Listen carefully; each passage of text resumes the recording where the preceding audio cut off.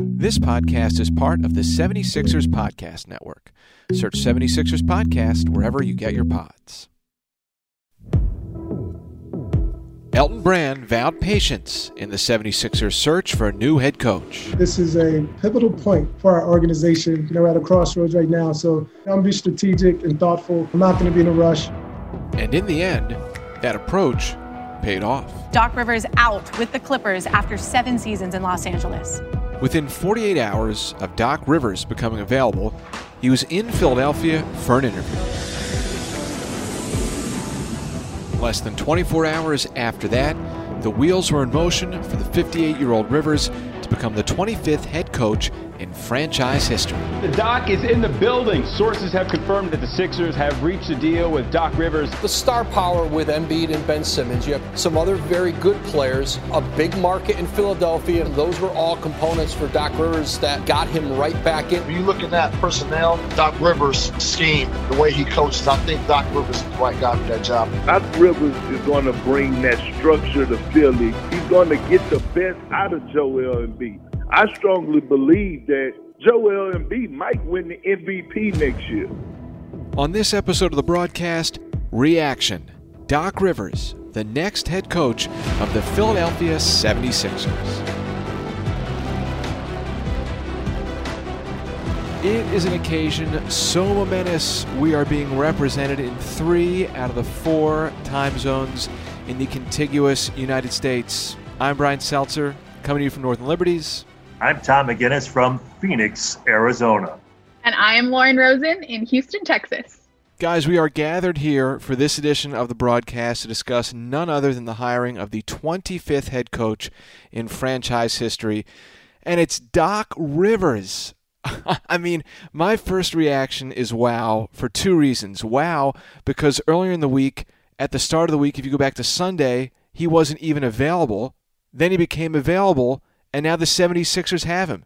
So I think before we get into the different layers of this hiring, I'm still very much in a wow frame of mind. And I want to start with you, Tom, because you've seen Doc as a player at the back end of his career and during the entirety of his tenure as a head coach in the league. Well, actually, Brian, I go back further. I saw him as a college player in Milwaukee at Marquette as a junior. We happened to be the same age. And at that point, my college basketball career ended, and I was a reporter.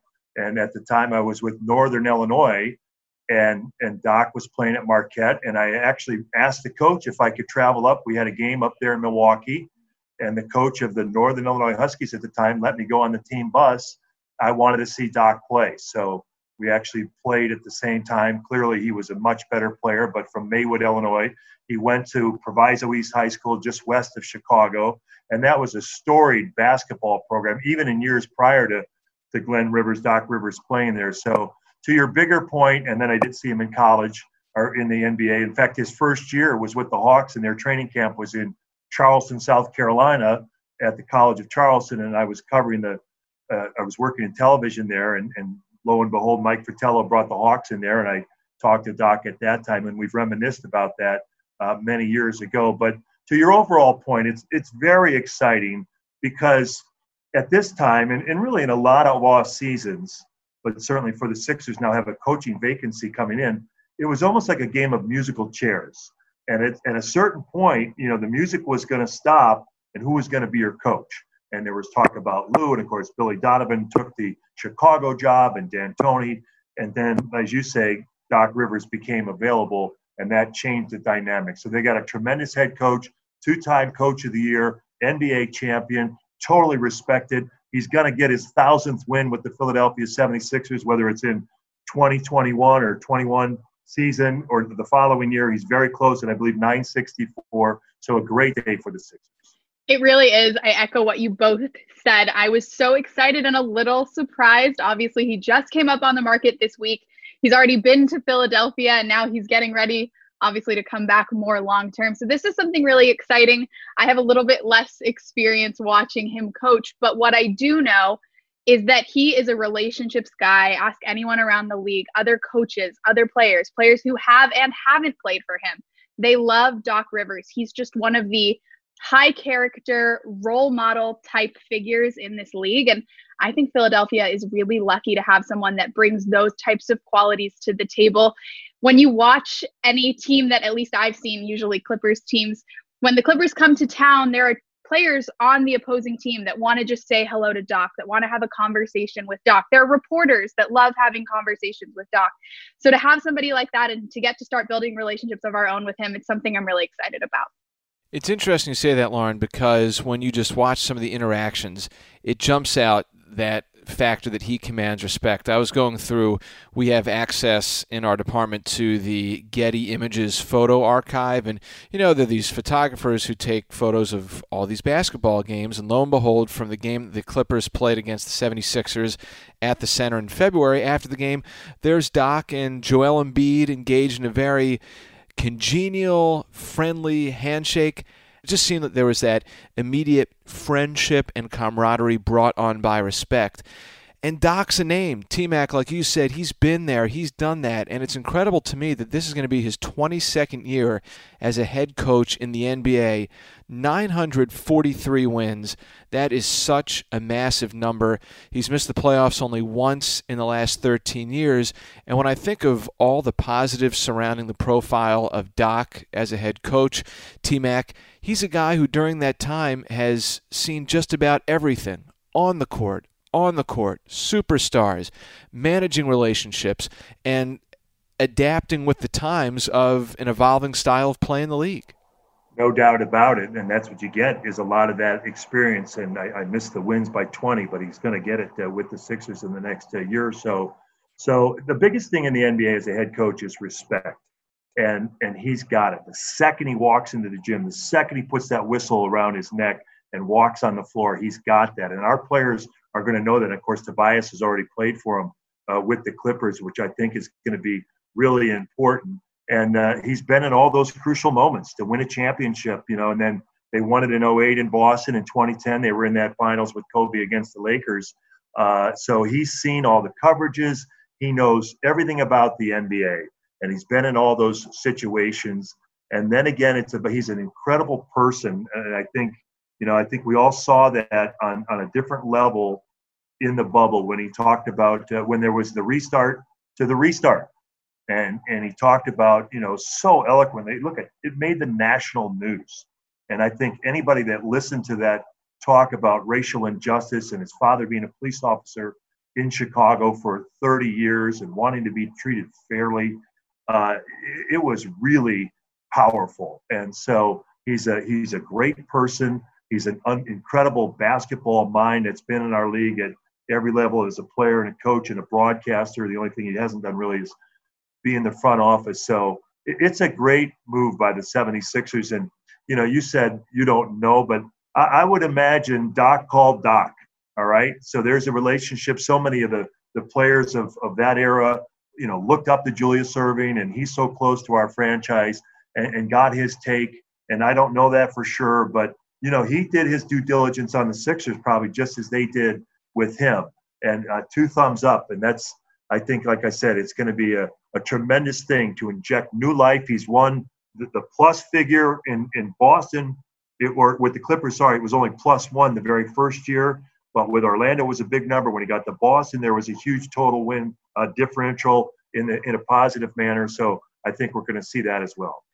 Well, Tom, you said it. He couldn't be a better ambassador for the game. I think that was super clear in the bubble, but that wasn't the first time that Doc has found himself in national news, always choosing the right side of history, always being candid and open and having the words when I think it must be really difficult to find the words on the national stage. And he's an international ambassador to the game as well. Seltz, you mentioned that interaction with Joel Embiid. Ramona Shelburne actually pointed it out today that the two of them did a basketball without borders trip to Senegal together a few years ago. So that might be where that relationship started, but we know that they have a little bit of history there. So whether it's on the national stage, international stage, this is someone who represents the game. My parents don't follow basketball, but they knew the name Doc Rivers when I told them who our new head coach was going to be. And we saw that same type of excitement from Josh Richardson. We got to see his reaction as he was doing a live stream of his own when he saw the news break.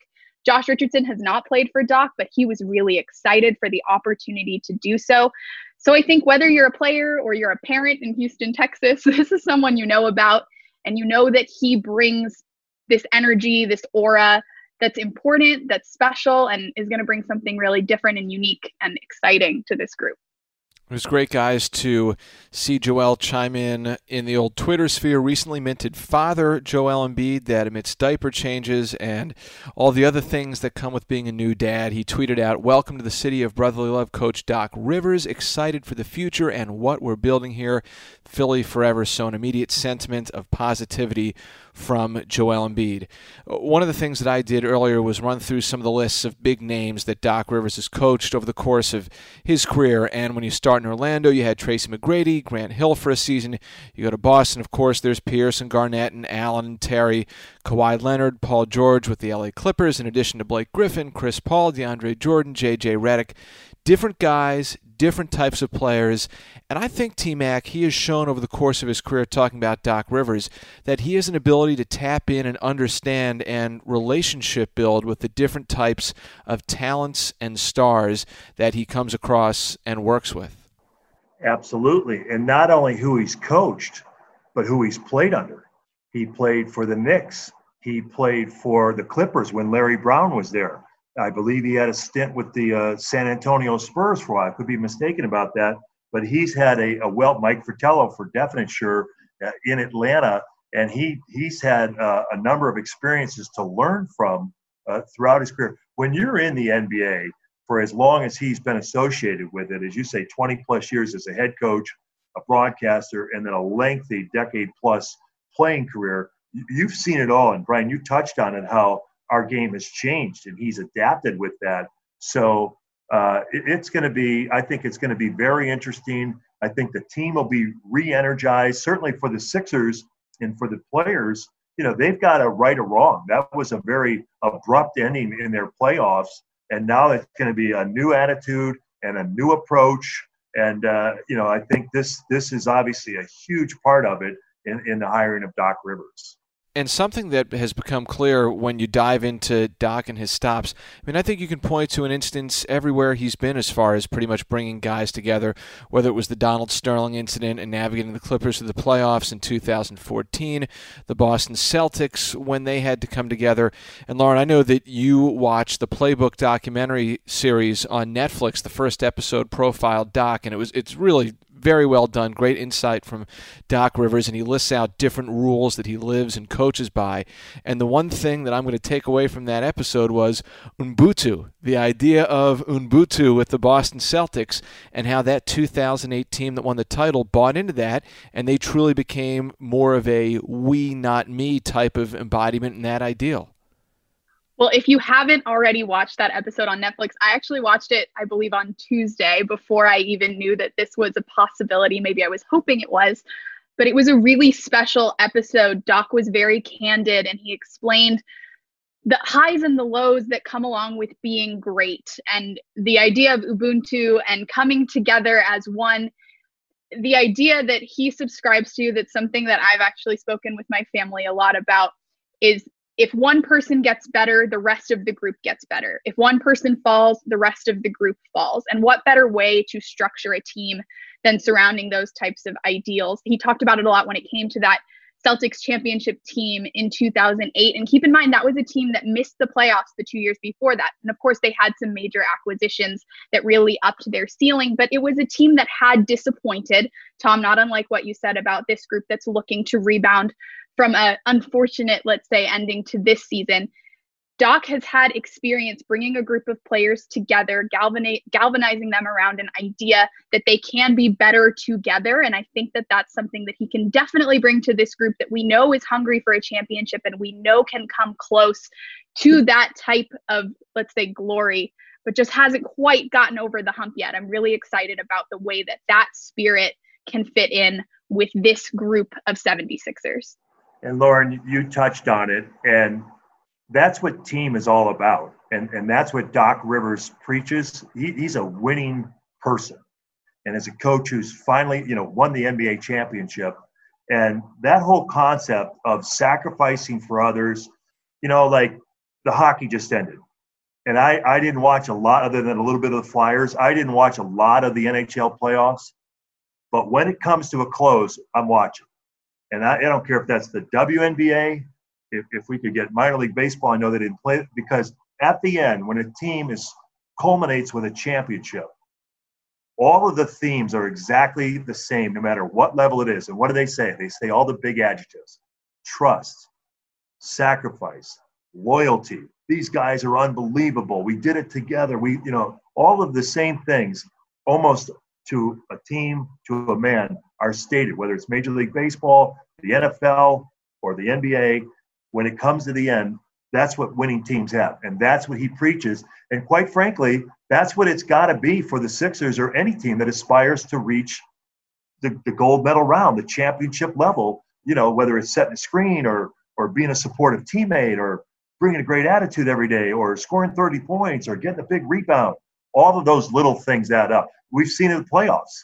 I mean, inbounding the basketball becomes of paramount importance. So you want to habitualize the habits and play with game speed and the ferocity so that when it's real, when it comes down to gut check time, you've already been there. And Doc Rivers is going to bring that intensity, that emphasis on execution, team, sacrifice, everything I just talked about. A couple other adages it sounds like he lives by, guys, is that he embraces pressure, he welcomes it, doesn't run from it.